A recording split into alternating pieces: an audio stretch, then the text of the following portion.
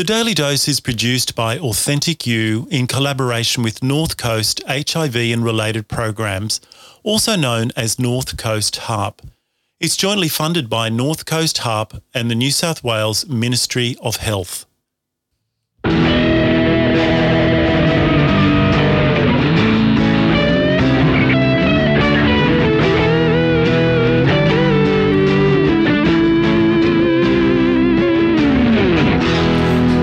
Catsi. And I'm Mandy Nolan. And you're listening to The Daily Dose. The Daily Dose is a podcast about the life stories of people who inject drugs. We'll be discussing substance use, addiction, self-harm, trauma, and other topics that may not be appropriate for certain listeners. We encourage all of you to be in a safe space when listening to this podcast.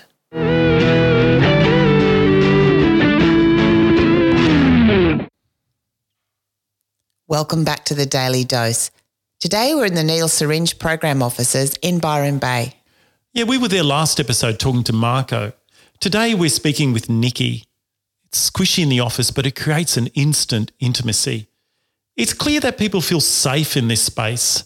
I mean, it's one of the key things for the NSP, to provide a non-judgmental place where people can reach out and know that there's no record kept. It's very confidential. Yeah. And this really frees people up to speak openly. I don't think you get this kind of engagement anywhere else. Today we're talking to Nicky. She's one of those people I keep thinking I know from somewhere else. She's down to earth, friendly and very open with her story. We're finding so many of the people we speak to really feel privileged to be sharing their story. Mandy, I think it's because they know that people are going to listen, and for most of their lives, no one's probably asked. Yeah, or even seen past the drug using to who they actually are. All right, so let's meet Nicky. She's had some really big emotional upheavals in her personal life that has impacted on her drug use. Yeah, well, I was born and raised in Sydney. I'm 63 now. So I grew up in the good old 70s and 80s. So, I had a pretty tough upbringing emotionally. I dealt with a lot of emotional abuse from my mother, who had a fairly significant mental illness. And that had a big effect on my life and how things sort of went from my teens, I guess. And from my teens into my 20s was a very difficult time. So, and now I live up here and things have been quite difficult for me in the past few years as well here. So... Yeah. So, Nicky, can you tell me when you started using drugs, like as when that sort of first started for you?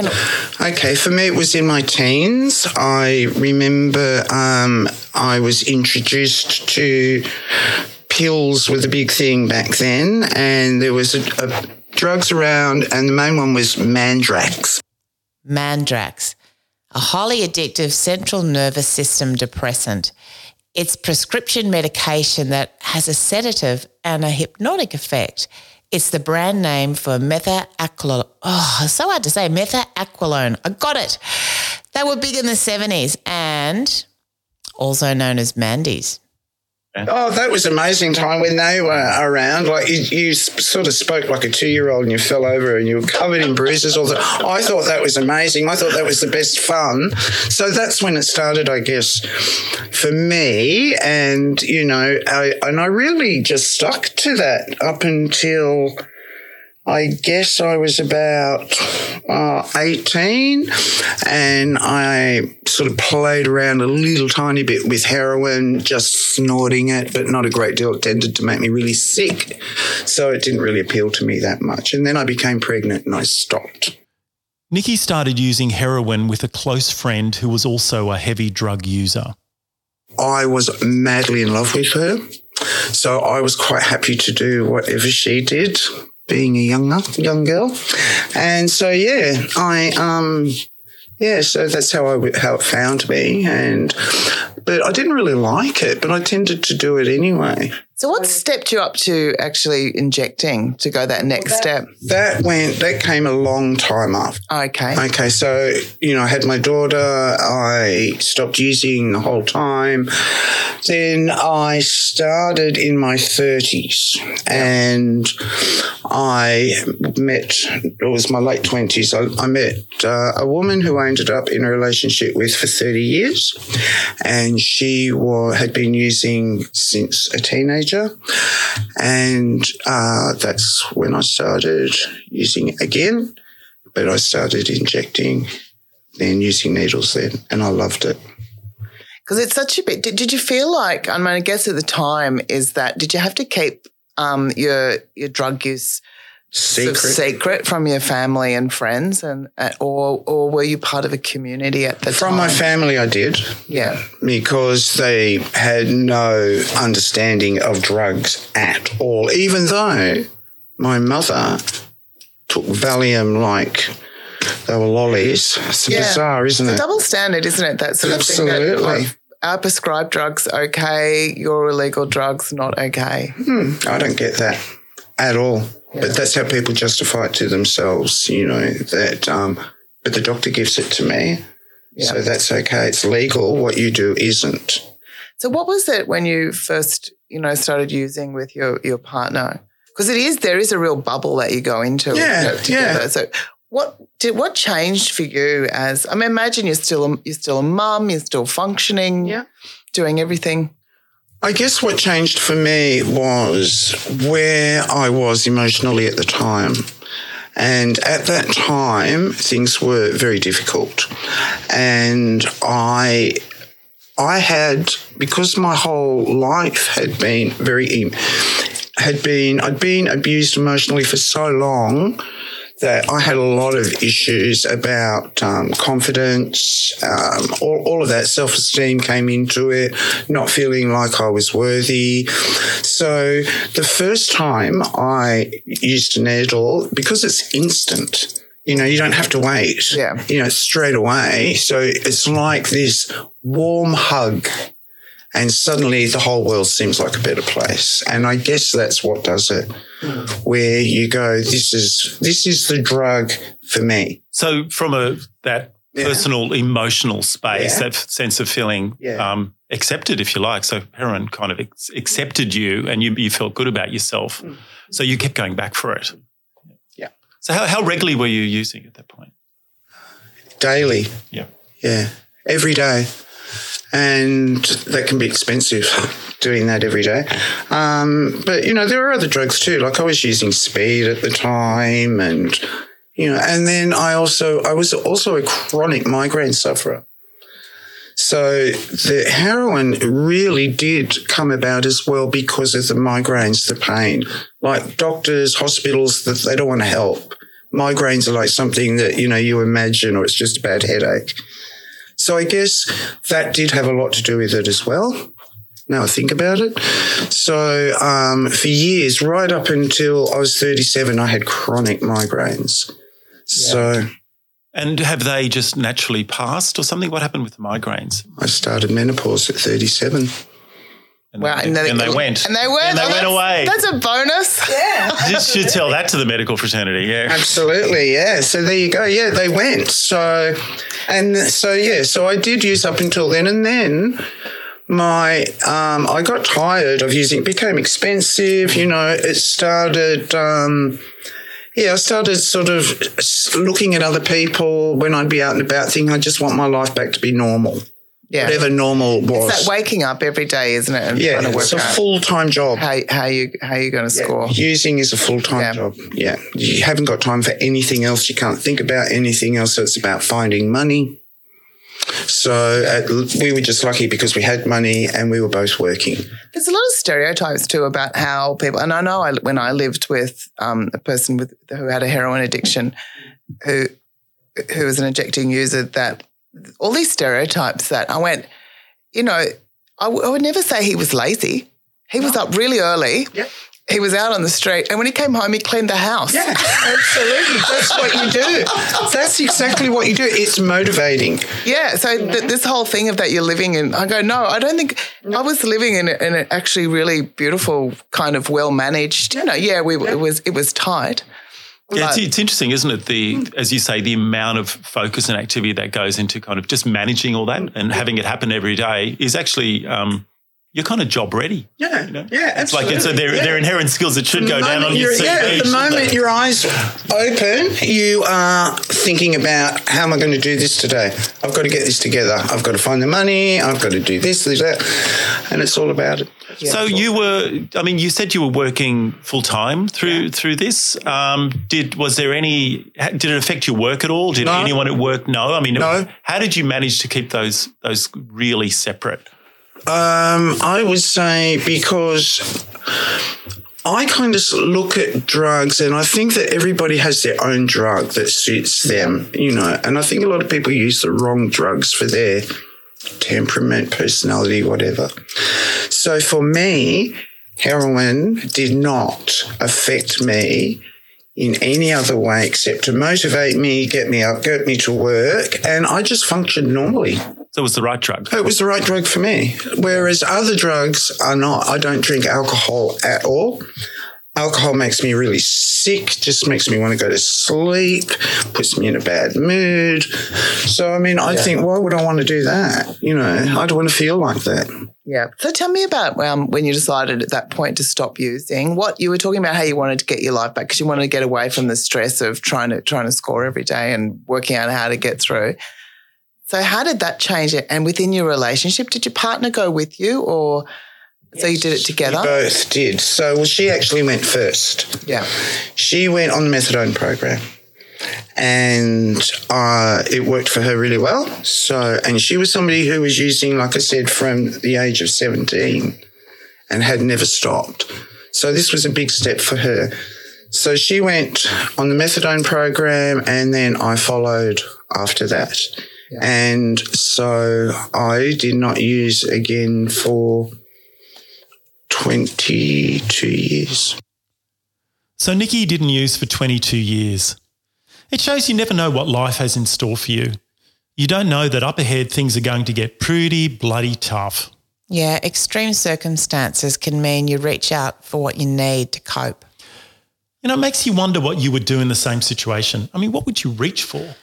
I remember hearing a family member who died in a really shocking way. And look, we hit the scotch pretty hard and it was only 11 a.m. and none of us were even scotch drinkers. You want to tell us a little bit about why, what led you back to using again now? So my partner in 2004 was diagnosed with breast cancer and she had her breast removed. And so she fought a very long battle and she was fine. Like her cancer, she was cancer-free. In 2012, it came back in her bones, in her pelvis.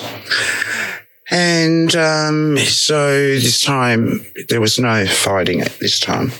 And so she ended up she went through a lot with that. She really fought very hard.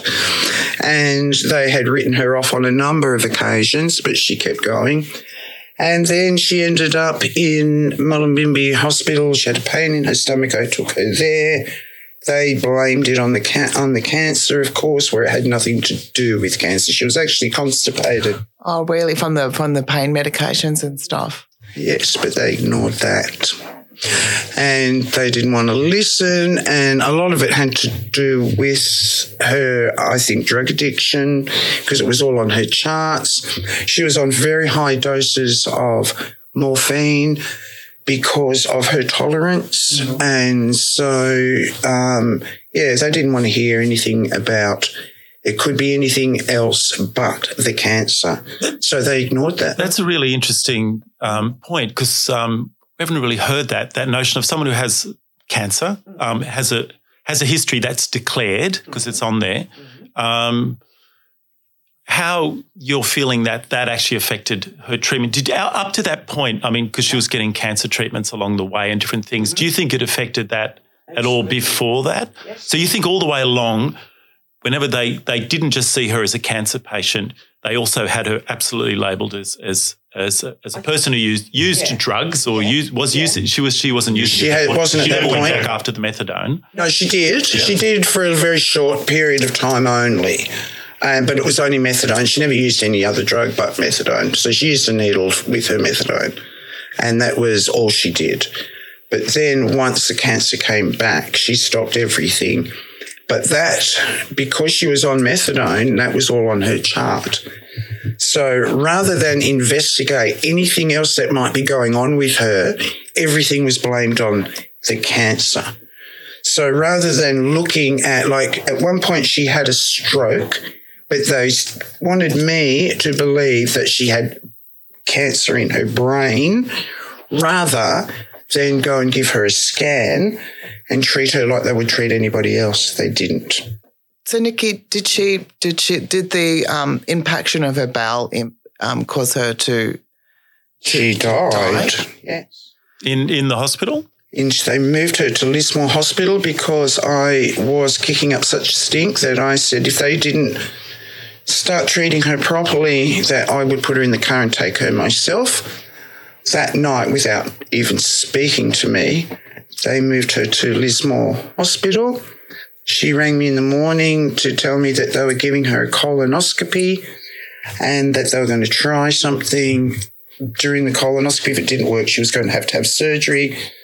So what they had decided was to use the camera of the colonoscopy to unblock a loop in her bowel, and they perforated her bowel, and that killed her.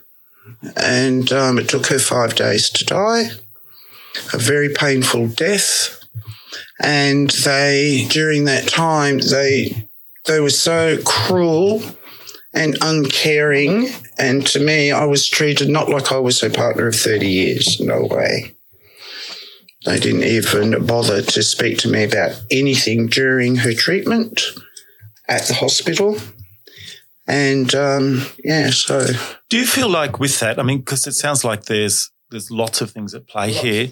Yeah. Do you think that because you were a same-sex couple, if I can use that terminology, that there was another layer of prejudice? There were many layers. So you got these multiple layers coming in.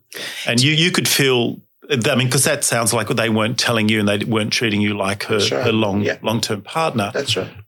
There's that prejudice. There's the prejudice of her known drug use, all coming into play. Yeah, it all came into play. It all came together like that. And it was the attitude, not of everybody. It was like not every doctor and not every nurse. Have you got any particular moments or stories or incidents where you can give us the language they used or what they didn't use or where you felt like, oh, wow, that's it, there it is? Well, in intensive care, when she was dying, I had doctors say to me, because after they did what they did to her and she was going to die, they wanted me to believe that she was there because of her own doing, that she was very, very sick before she came here and that she hadn't, done all the things since 2004 that she should have done for her cancer. Like she didn't have chemotherapy because she didn't want to have chemotherapy. So she'd made these decisions that they thought affected her to where she got to with her cancer, which is not the case at all. And they also wanted me to believe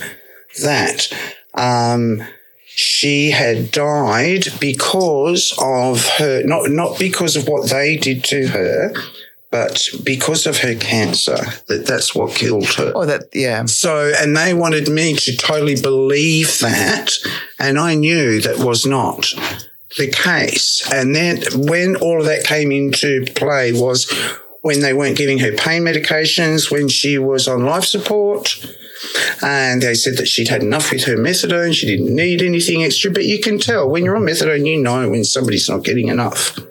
You know, you can tell by their skin, you can tell all different things. So they weren't giving her... Were they giving her, when she was in intensive care, the reason I ask this actually, because I used to be a registered nurse, right? I'm not anymore. Yeah. But were they still giving her daily methadone while she was still in there? No. So they basically took her off the methadone. They took her off the methadone. So she was also in a withdrawal state, really. Yeah. So there was no sort of drug plan, if you like, to manage the withdrawal. And that's what I was asking them was she getting her methadone? They said she did not need it because she was getting enough drugs, other drugs. And I could see by looking at her, because, you can tell my skin, you would know that. You have goose pimples and all sorts of things. She was very restless. And I asked if they were getting her methadone, and they said that she didn't need it, and I didn't agree with that. You also know that you just can't come straight off methadone, and that's going to impact on her ability to survive a perforated bowel. Yeah. There is a whole regime for coming down Absolutely. off methadone. Absolutely. So let's just go back to you at this point. So you said this was the point where you started using again. Yeah. I was absolutely devastated losing my partner like that. And, it was very hard for me to deal with that. And I felt very alone.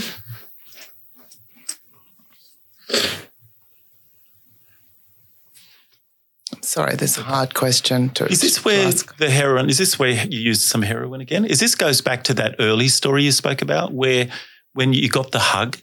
Is that what it was? Was heroin giving you the hug at that point? Yeah, absolutely. It was almost like something to look forward to. When you haven't got that person there anymore. It's not somebody I could rely on. It's not unusual. It's going to make me feel good. For people who lose someone who are grieving to go search for something. I mean, that's actually very, very normal for people. And to feel alone and feeling that emptiness of the house and the space is actually, that's actually the normal side of it. Yeah. And we all search for something to do that. Yeah. How long so when you started using again at that point, was that a daily thing you did? Did you keep doing that? Yeah. Yep. Well, I got some money after I sued the hospitals for what they did and won that case. And I also got some insurance money. And so I had money at the time. It allowed me to use huge amounts. And, so that's what I did. So for you now, coming back into using again, how have you kind of protected yourself? Because obviously you need to keep this private. Yeah, totally private. Yeah. I keep to myself. I don't talk to anybody about what I do, don't do. There's only a handful of people that did know at one point. I guess there's a few more now, but I make a point of I don't. It's not like I go and do this with anybody else. This is just me on my own. Is your social network? So when your partner was with you and she was alive, did you have a kind of a broader social group? Were you quite social? Well, we were in the Blue Mountains for 28 years and we came here. It's now 12 years ago. So our friends were more so up there, and I'd been here since I came here in the 70s and the 80s where my daughter's father was born and raised, and went to the Blue Mountains and came back. So we didn't, because, she became very sick after we first came back here. So it was just, we spent all our time together.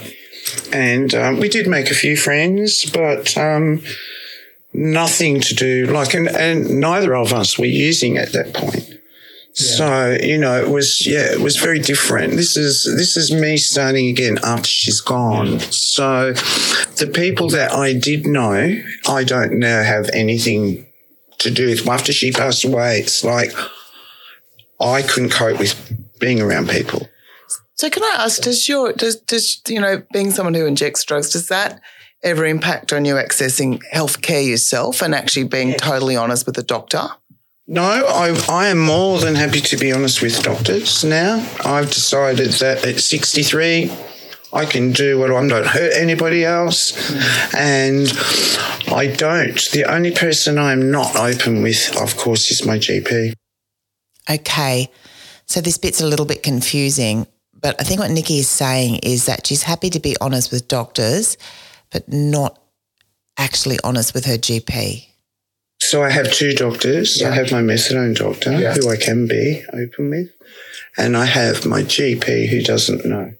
Right. And that's because I don't want to be judged. I don't want things to be withheld from me just because of that. So this is really strategic, isn't it, to actually sort of to split that. Yeah. So you've taken the management, if you like, of pain and your use of drugs to one doctor. Yeah. So what you're saying is that by keeping it over there and your GP who doesn't, it's not going to cloud any of their decisions about whether you're constipated or whether you're this or whether you're that. Yeah. They'll just look at you for the symptoms you present. For the reason I'm there. Because you've had 2 using periods with a big gap in the middle. Has it changed? Like things like particularly in a small country town, accessing, kind of needles and syringes, from going into a chemist, and having to, have you had experiences of feeling discriminated or judged, having to Pharmacists go in? Are they the worst? Are the worst. Are they? Can you tell me a little bit more about the experience you have getting a fit pack off a pharmacist? They love to lord that one over you, talk at the top of their voice so everybody in the store can hear what they... Oh, yeah, all the time. Lectures, like in the pharmacy about... So now I have no problem in letting them know I don't need a lecture from you. Yeah. But they feel they have their God-given right to say to you what they want to say. What does that feel like? Can I just ask, what does it feel like for someone to judge you for something that has nothing to do with them? Well, I think if it was somebody that I respected, I guess I would be open and I would listen to what they had to say if it made sense to me. I'm not going to listen to somebody that's just, doesn't even know you. Yeah, doesn't know me. And pharmacists like to think they know you. Yeah. They think that they know that, they've got their finger on the button and they know what's going on, but no, they don't know. And, I find it pisses me off, number one. After that, I get, I guess I feel quite humiliated, especially when it's done in front of other customers. Yeah. And when you see them treating the person next to you, the customer next to you one way and you a different way, it's just not okay. It's just not okay by me, and I find it hard to shut my mouth. Well, it's interesting because it's obviously a chemist, a pharmacy, their job is to to dispense. That's right. Right? Yeah. They're not the clinicians that they don't diagnose. They might do some minor things along the way when people come in over the counter. So they're actually overstepping the mark. Totally overstepping the mark. And I think there's one thing, is because George is from Sydney, but I'm a regional girl like you are, and it's totally different when those people in that pharmacy end up in your life somewhere else, in a bank queue, at a lunch, in a cafe. In the supermarket in the supermarket aisle. Like it's really can be quite, confronting. And pharmacies where you think you've gone on the methadone program to clean your act up and try and get your life together, and they're the ones that you see nearly every day, and they're the first ones to have a go at you. See, that has to change. That has to change. Yeah. It has to. You can't. And that's going to put people off wanting to do anything about their addiction if they decide they're going to do it. If the first port of call is shame. Is shame, yeah. And there are good pharmacists out there, they do exist, but I'm yet to meet one. Whilst Nicky has some issues around feeling accepted at the pharmacy, here at the NSP, Nicky feels comfortable. Do you find that the needle and syringe programs offer you kind of a much better safety? It's necessary. Yeah. It's so important to have this. I love coming here. Yeah. I love coming here. How do you feel when you come here? What's the experience? Great, because I know that I'm going to have a great chat, and I know I'm going to be welcomed, and it's judgment free. It's totally judgment free, and you don't have to hide anything. You can say and do what you know, and they know what you're here for. So if you felt like you wanted to make changes or anything, this might be a starting place for that conversation, Oh, completely, yeah. We often talk about that when I come here. Yeah. We talk, I can spend an hour or so here just chatting. Yeah. It's really important. A place like this is incredibly important. Because it's not just, is it? It's not just about getting access to clean syringes. It's not that at all. It's It's one of those places where that's, I guess, what it was originally about. Yeah. But it's evolved into much more than that. And it's about the people that work in them. Yeah. And I guess that this particular one, I love coming here because they are open. They don't have any kind, you can see it on their faces that they don't think any less of you. And that's what I love. Yeah. That's fantastic. I think it's, pretty simple. Yeah. Well, that's how it should be. That's good healthcare. Yeah, absolutely. And that's how it should be. For Durran at the NSP, it's all about respect.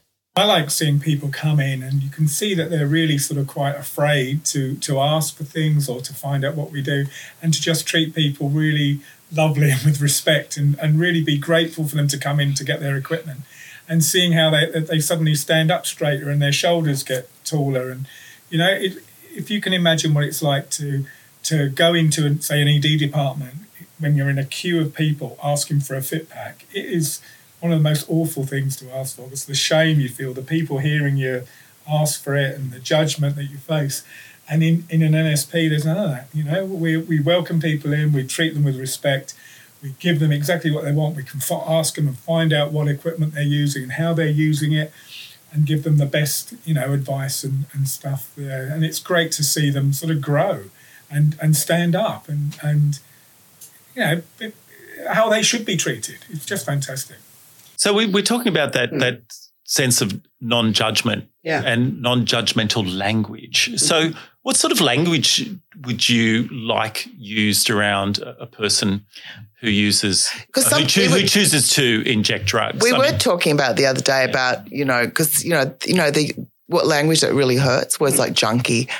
And how does that work? Because that's probably the most predominant word, isn't it? I'm going to tell you something, and this should wrap it up for you. Yeah. I had this one, this was in the Blue Mountains, a friend who was selling speed at the time. I went over, scored my speed, sat down to a kitchen table, started to mix it up, and she was standing behind me over my shoulder looking, and she said to me, out of her mouth came, "Oh, I'm so glad I'm not a junkie." So she was the one who sold it to you. Wow. I said, what? What do you mean? You're not a junkie? She went, well, I don't use needles. Oh, okay. It's that.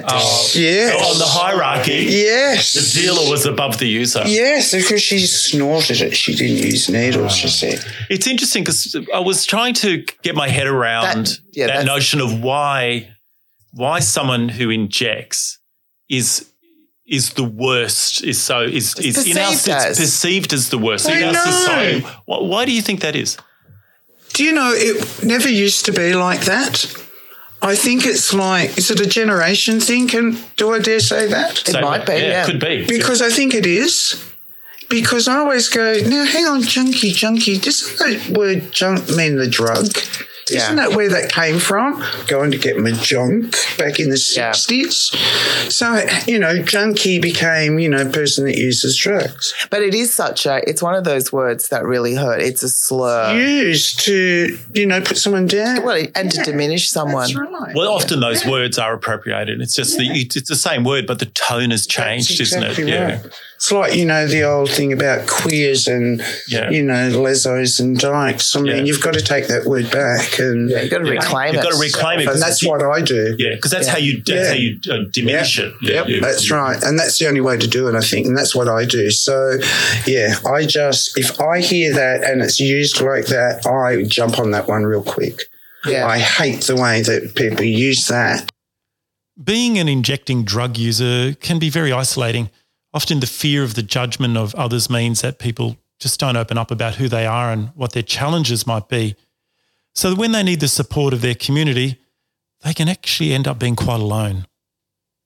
I feel hurt by friends. Yeah.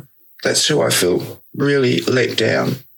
Yeah. I feel unsupported by friends who have taken from me when I had things to give, and mainly money.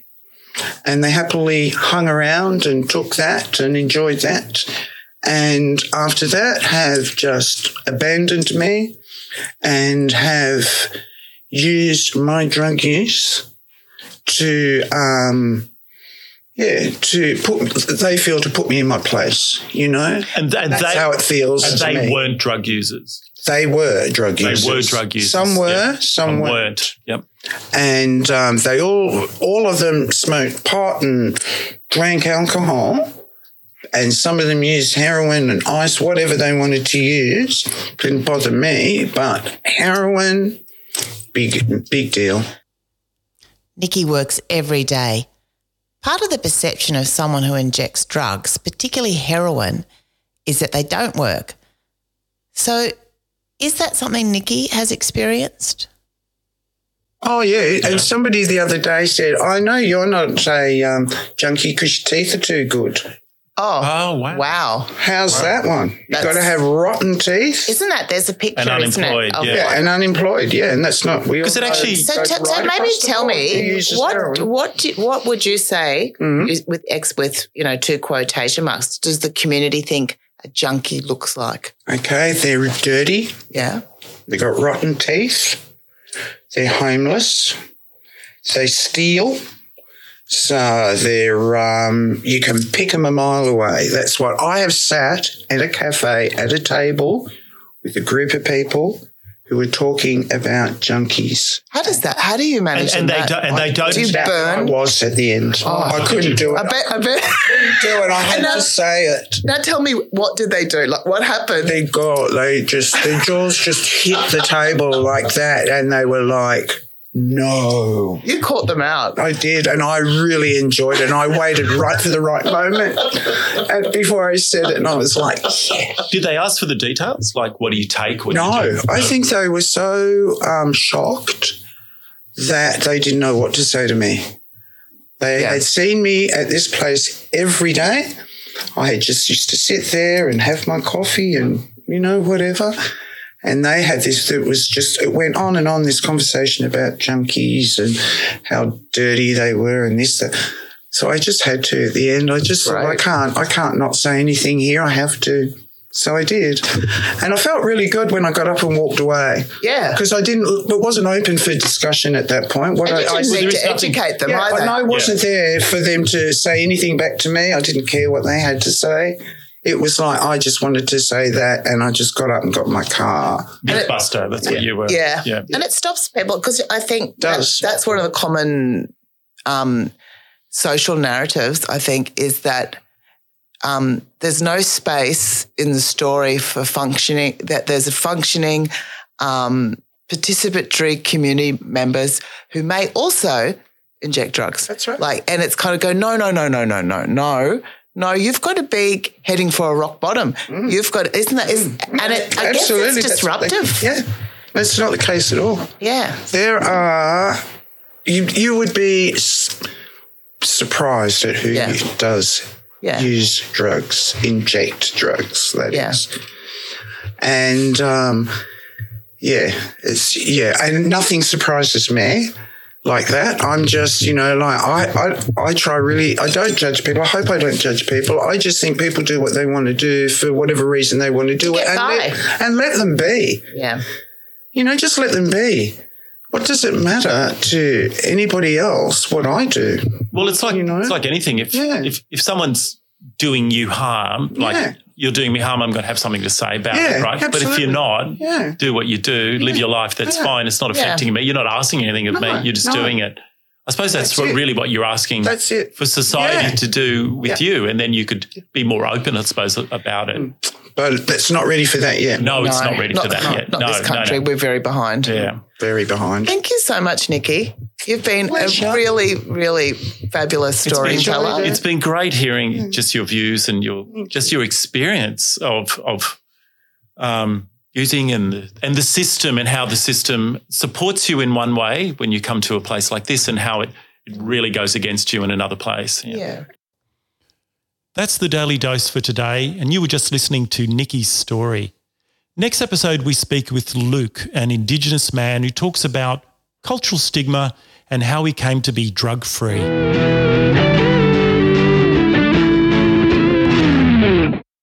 Needle and syringe programs, NSPs, are an evidence-based public health program funded to reduce the individual and community harms associated with injecting drug use. Over the last 30 years, NSPs have proven to be very successful in preventing the spread of HIV and viral hepatitis in Australia and globally. To find out more about harm reduction and the strong body of evidence that supports these policies, programs and practices, you can visit the website harmreductionaustralia.org.au. To find out more about childhood trauma and its impacts on individuals and the community, you can visit the Blue Knot Foundation website, www.blueknot.org.au.